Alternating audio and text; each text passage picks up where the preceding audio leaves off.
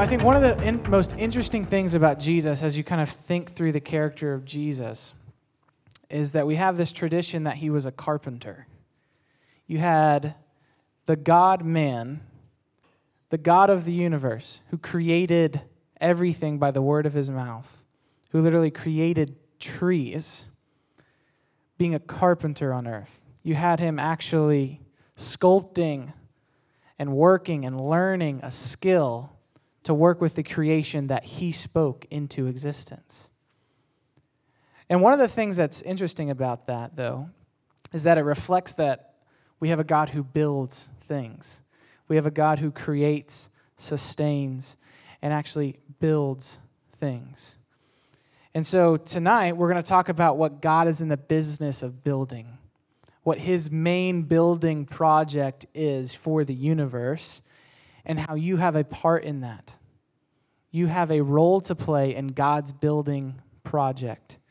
And his main building project is this: him building his temple to house his presence, to unleash his purpose in the world.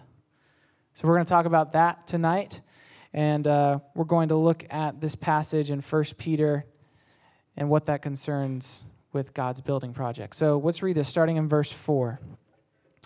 Verse 4, as you come to him, and that's Jesus, a living stone, rejected by men, but in the sight of God, chosen and precious, you yourselves, like living stones, are being built up as a spiritual house to be a holy priesthood, to offer spiritual sacrifices acceptable to God through Jesus Christ. For it stands in Scripture, behold, I am laying in Zion a stone, a cornerstone, chosen and precious, and whoever believes in him will not be put to shame. So the honor is for you who believe. But for those who do not believe, the stone that the builders rejected has become the cornerstone, and a stone of stumbling and a rock of offense. They stumble because they disobey the word as they were destined to do. But you, this is us, the people of God, you are a chosen race, a royal priesthood, a holy nation, a people for God's own possession, so that you may proclaim the excellencies of him who called you out of darkness into his marvelous light. Once you were not a people, but now you are God's people. Once you had not received mercy, but now you have received mercy. I'm going to pray, and then we're going to break this passage down tonight. Father, you are present. You are here, not because of anything that we've done, but because of Jesus, and because you have saw fit to take up a residence in us as your children. You have made us your home. You have made us your temple. So as we walked into this building of simply brick and mortar, we have brought in with us the presence of God. So, Lord, I pray that as we sit here, as people filled with your Spirit, that your Spirit would be the one that talks, speaks, convicts, teaches, and ultimately empowers each person in this room to obey what your word unfolds. And God, I pray that in all of that, it would be for your glory, to proclaim your excellencies. So God, bless this moment for those purposes and those purposes alone. Get rid of distractions. May I speak clearly and boldly. And we ask it in Jesus' name. Amen. All right, so we're going to go through a few main teachings from this text, 1 Peter 2, 4 through 10. I gave you a handout. You can fill in the blanks there. So we got some teachings here. Teaching number 1, Jesus is the cornerstone.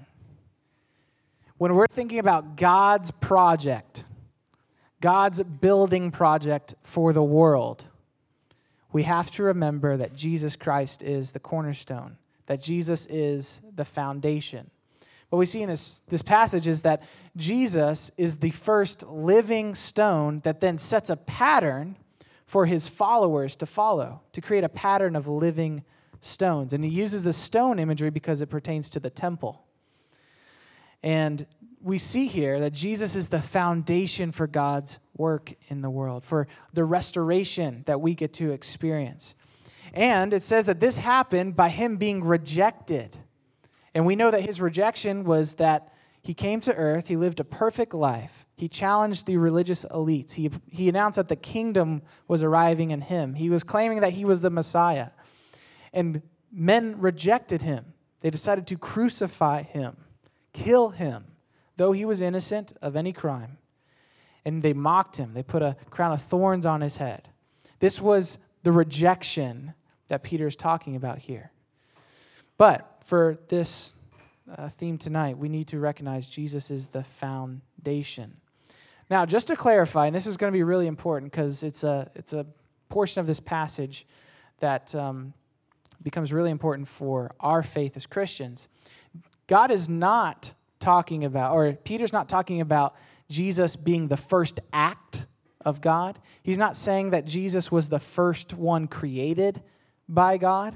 In fact, in this passage, we see one of the strongest testimonies to the fact that Jesus was nothing less than God himself.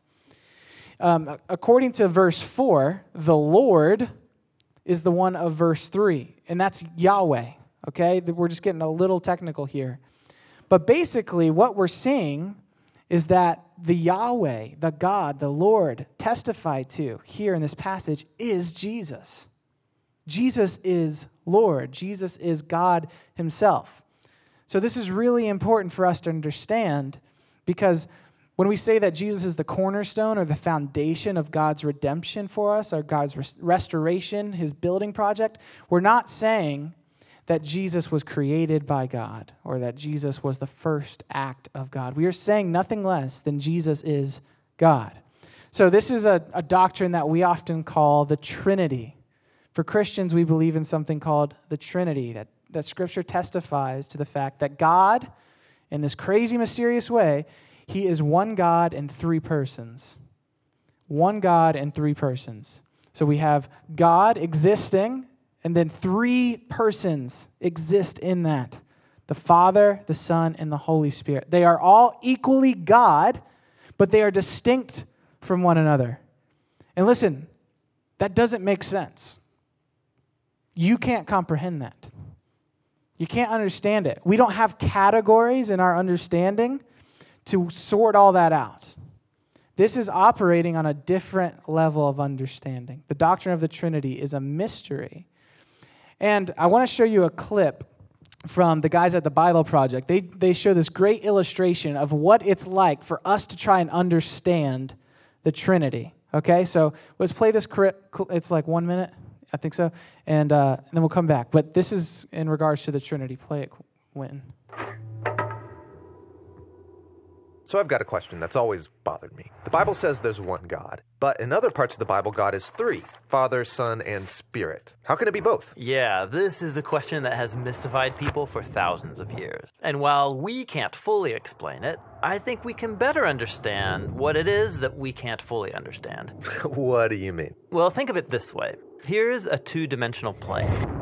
And then here's an object with 3 dimensions that's going to pass through the 2D plane. Okay, right. From this perspective, the 3D object's above and below the plane. So now that makes sense. But imagine you were a 2D person stuck on the 2D plane. What would you see? I don't know. What would I see? Well, it would look like this. Oh, yeah, okay. From this perspective, it looks impossible. It's one object, and then 2 objects, and then 3. But in reality, they're all one, just not in a way you're capable of understanding.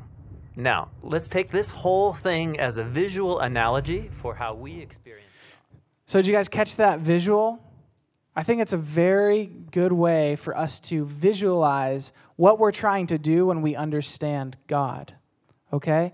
God is like a different dimension, a different category. He exists outside of space, time, and matter. And we are seeking to understand his nature. And it doesn't always jive with our limitations. Okay? And this is the only thing I want to say about this, is that's a good thing. That is a really good thing. And that's a comforting thing that you cannot understand God. The fact that our finite creaturely minds cannot fathom God, who is eternal and transcendent, that's a good thing. Okay? If you can understand God, if you can fully grasp God, you need a bigger God. And you need to read Scripture more. You need to actually think through what you're calling God, because God is bigger than our understanding. We cannot fathom how big, massive, eternal, awesome, glorious, beautiful God is. He doesn't exist on our terms. And it's only by His grace that He's revealed Himself to us. And the utmost revelation from God is Jesus Christ Himself. So if we really want to understand God, we need to understand Jesus. But that's an act of grace, that God lets us even comprehend who He is. So that's all I wanted to hit on. As I was studying this passage weeks ago, it was actually before we got snowed out and everything, this whole idea of the Trinity came in. And a lot of times we just pass over that like, it's just one of those things you don't understand. It's crazy. But it's a good reminder to us that God is bigger than we can fathom. And that's how great and how good our God is. So I just wanted to hit that for us. But here in Peter specifically, we see that Jesus is the cornerstone, the foundation for our restoration, our salvation as people. And there are two important things regarding how Peter communicates this. Two important things in particular to the type of language Peter uses, okay? That of a living stone. It's kind of an odd language, a living stone. Has anyone ever seen a living stone? No.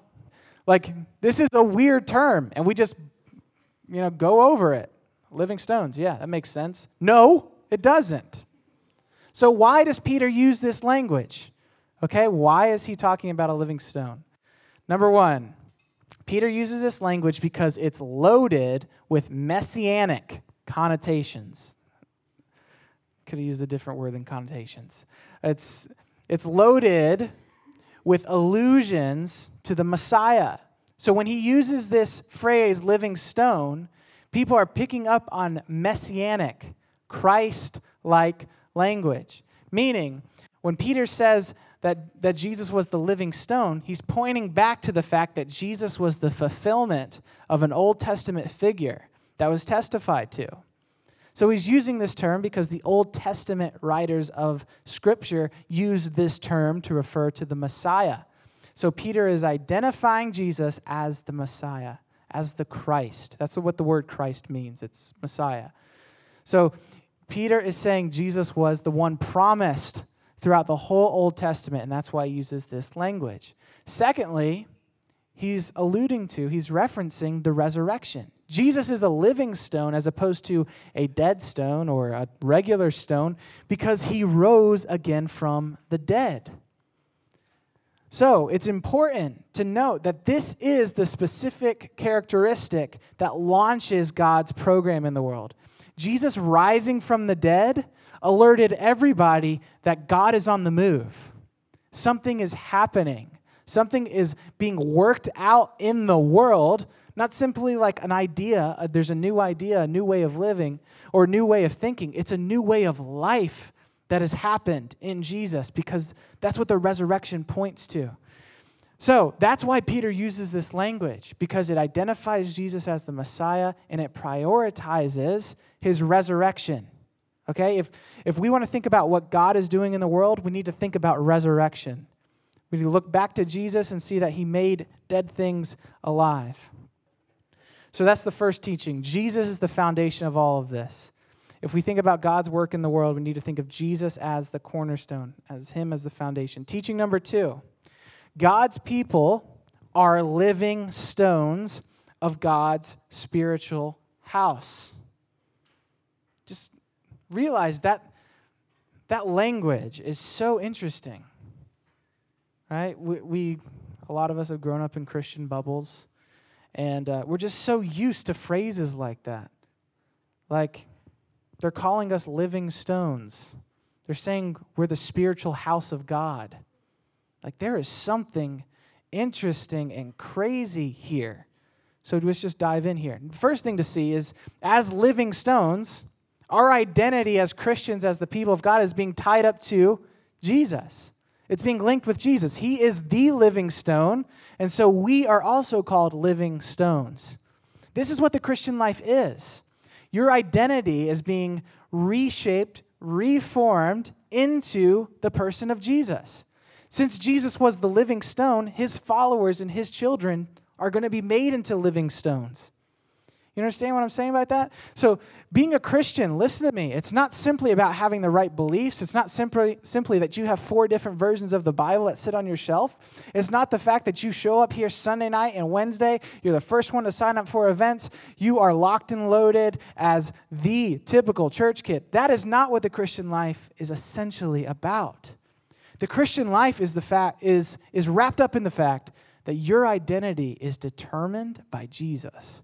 And who you are and who you are becoming has been patterned and empowered by the person of Jesus. That is what the Christian life is all about.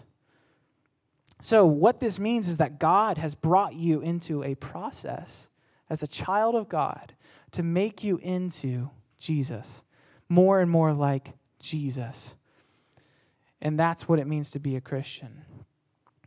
But he's building you up. He's brought you into a process. God is going to begin, continue, and finish a process with you. And we see a couple reasons why he's doing that here. First, he's building you up to make you more like Jesus because he's building you into his spiritual house. Think about that. God is building you up to be a spiritual house for his presence. Do you realize the weight of that? The God of the universe, who exists, who we can't fathom in our understanding, who exists outside of space, time, and matter, who spoke this world into existence, who defines everything good and evil. This God has chosen in his grace and mercy to take up residence in you. That's what the amazing work of Jesus has done. So through the work of Jesus, God is pleased to dwell in you. He's adopted you into his family and made you a new creation so that he can dwell in you. And now, this is not simply like a cool characteristic like, wow, that's awesome. This is a source of power. This is why this is so important for the biblical writers. Paul talks about this in Romans 8. He says the same power that resurrected Jesus from the grave is living inside of you. You have no reason as a Christian to be ill-equipped for the task God has called you to. There's nothing you are not capable of in and through the power of Jesus to accomplish because you have the God of the universe dwelling inside of you. So again, this is not simply like a cool characteristic of the Christian life. This is a source of power. This is saying you are empowered to do what God has called you to do. Rest in that. Have confidence in that. God is going to empower you to do what he wants you to do. So God's presence is power. And it's a power that most specifically has to be used for transformation. Listen, guys, we're all in here, and we all struggle with sin. There are things we're embarrassed of. There are things that we don't want anyone to know about that we're struggling with. We can't beat this sin. We can't overcome this battle. We continue to have this character defect. And yet, we are equipped by the presence of God living inside of us to overcome that, to be transformed, to be more and more like Jesus. We can be transformed. And this is one of the important ways that we see that he dwells in us to do it, to change us from the inside out.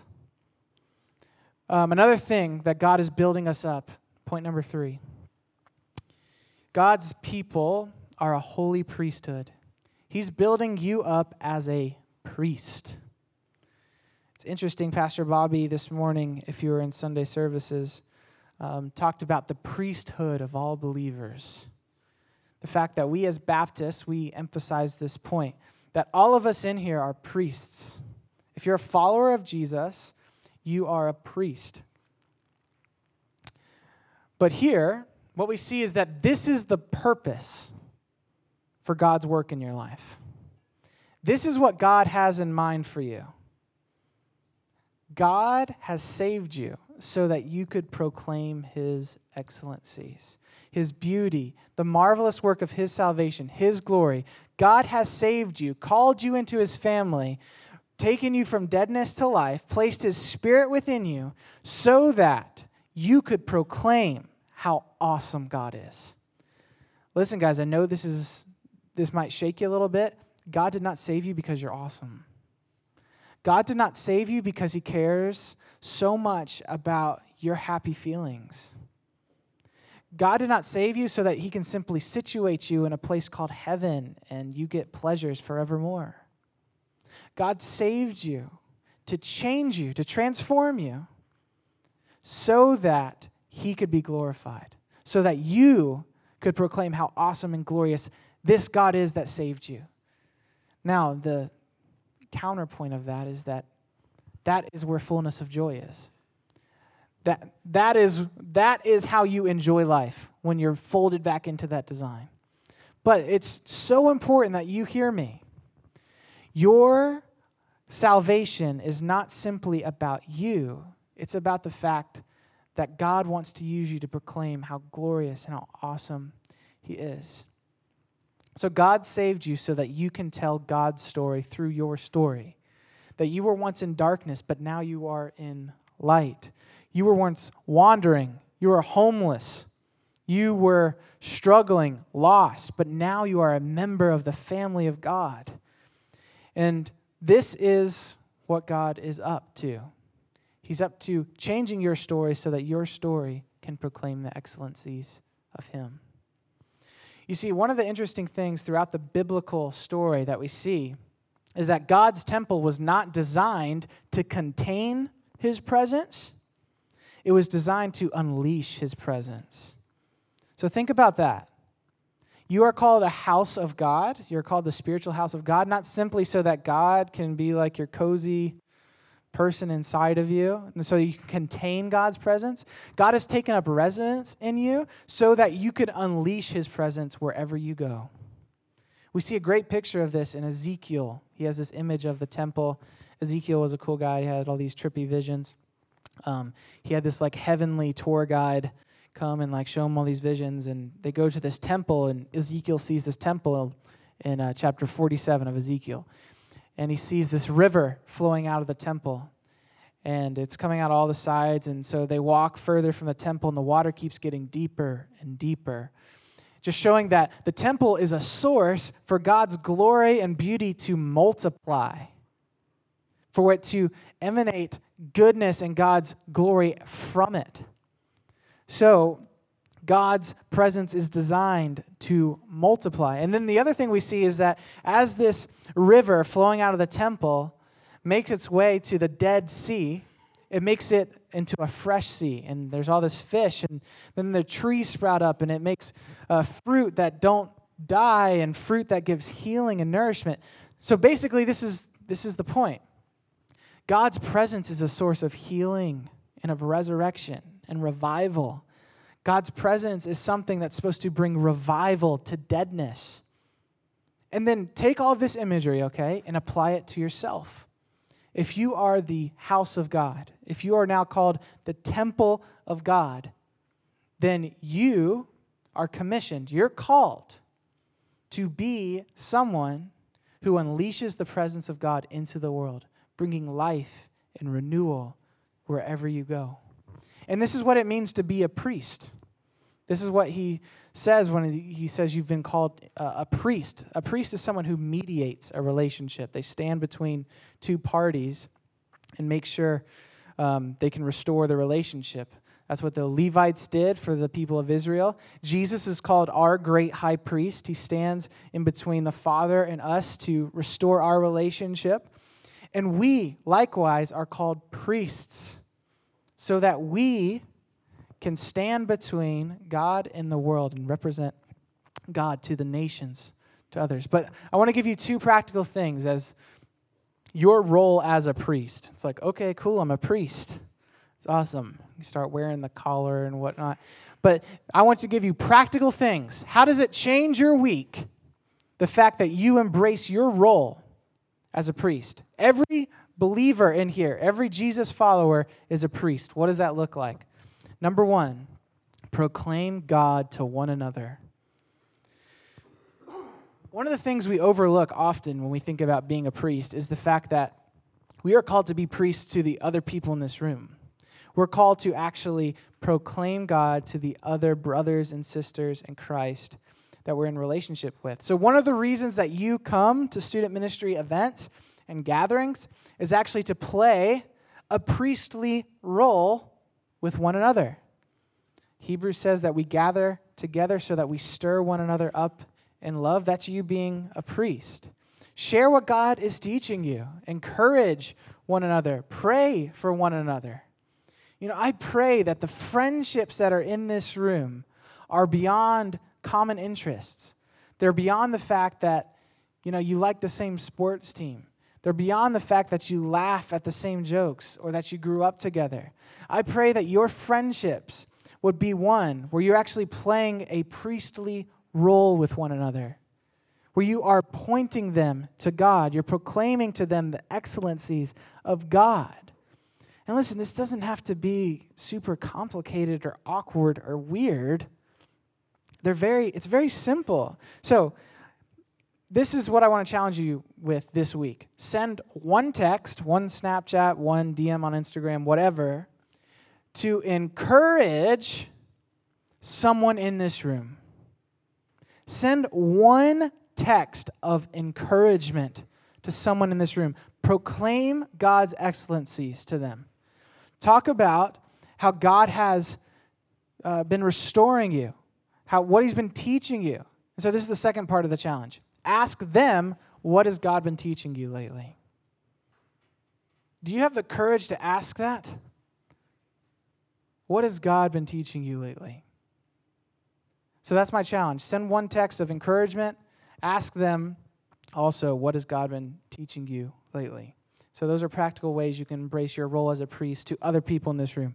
Second thing, proclaim God to the nations. We talk about the nations as Christians, and this is simply a term that we've adopted from Scripture to refer to unbelievers, to people that are not in the family of God. So we are not only priests for one another, but we are priests to the world.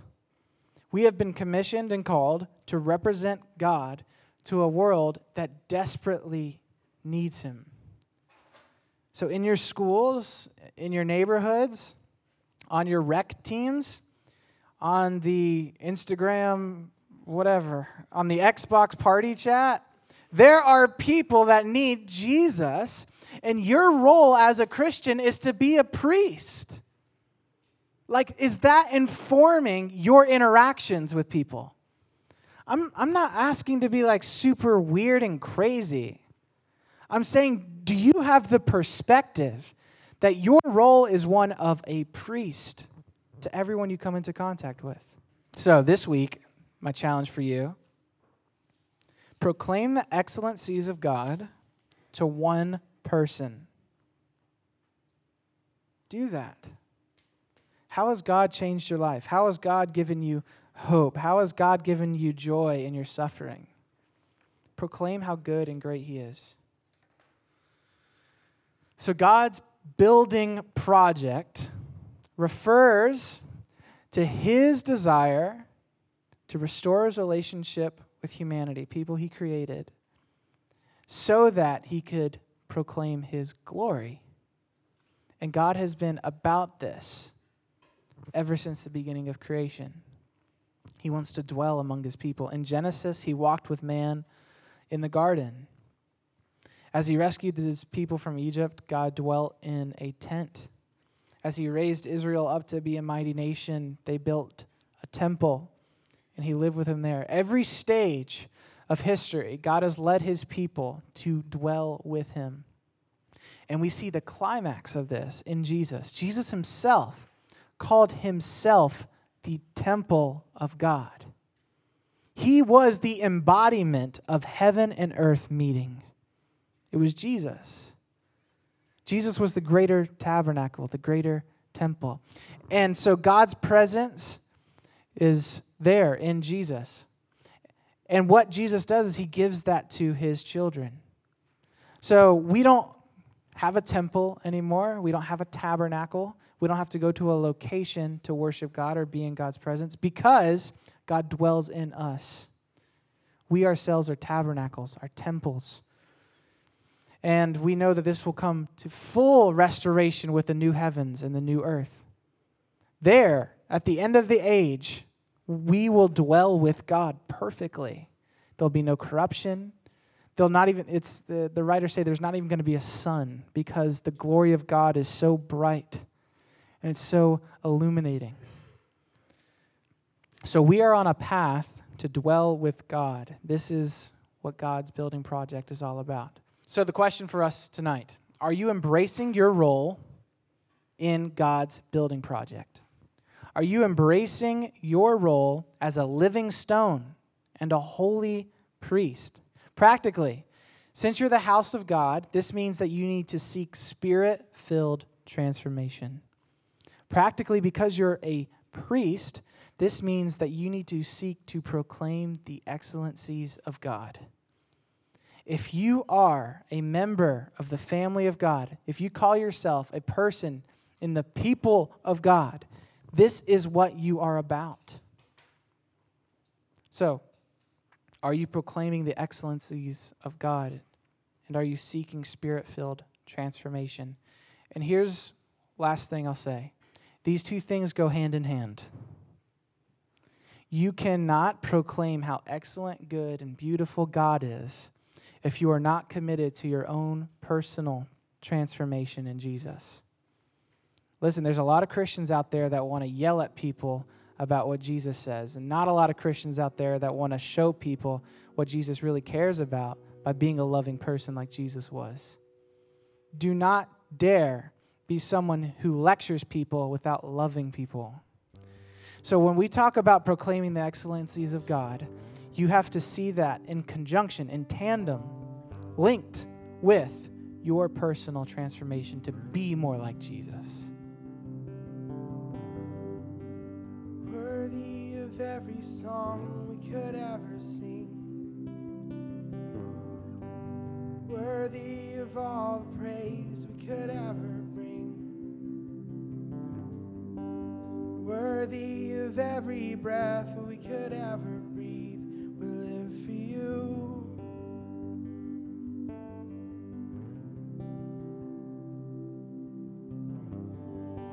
Jesus, the name above every other name.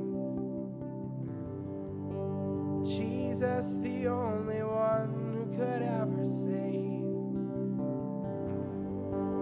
Worthy of every breath we could ever breathe.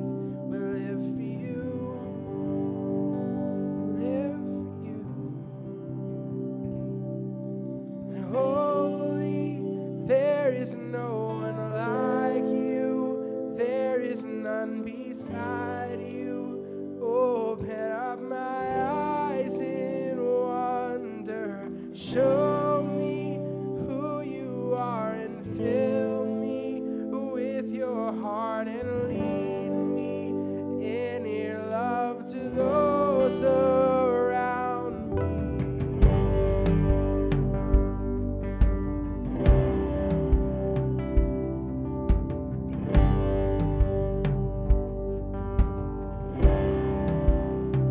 Worthy of every song. Worthy of every song we could ever sing. Worthy of all the praise we could ever bring. So worthy. Worthy of every breath we could ever breathe. We live for you.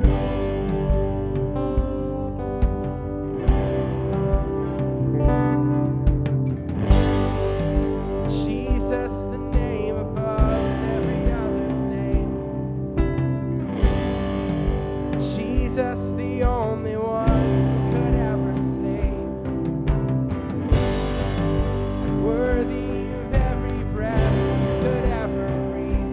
We live for you. And oh, we live for you. Holy. And holy, there is no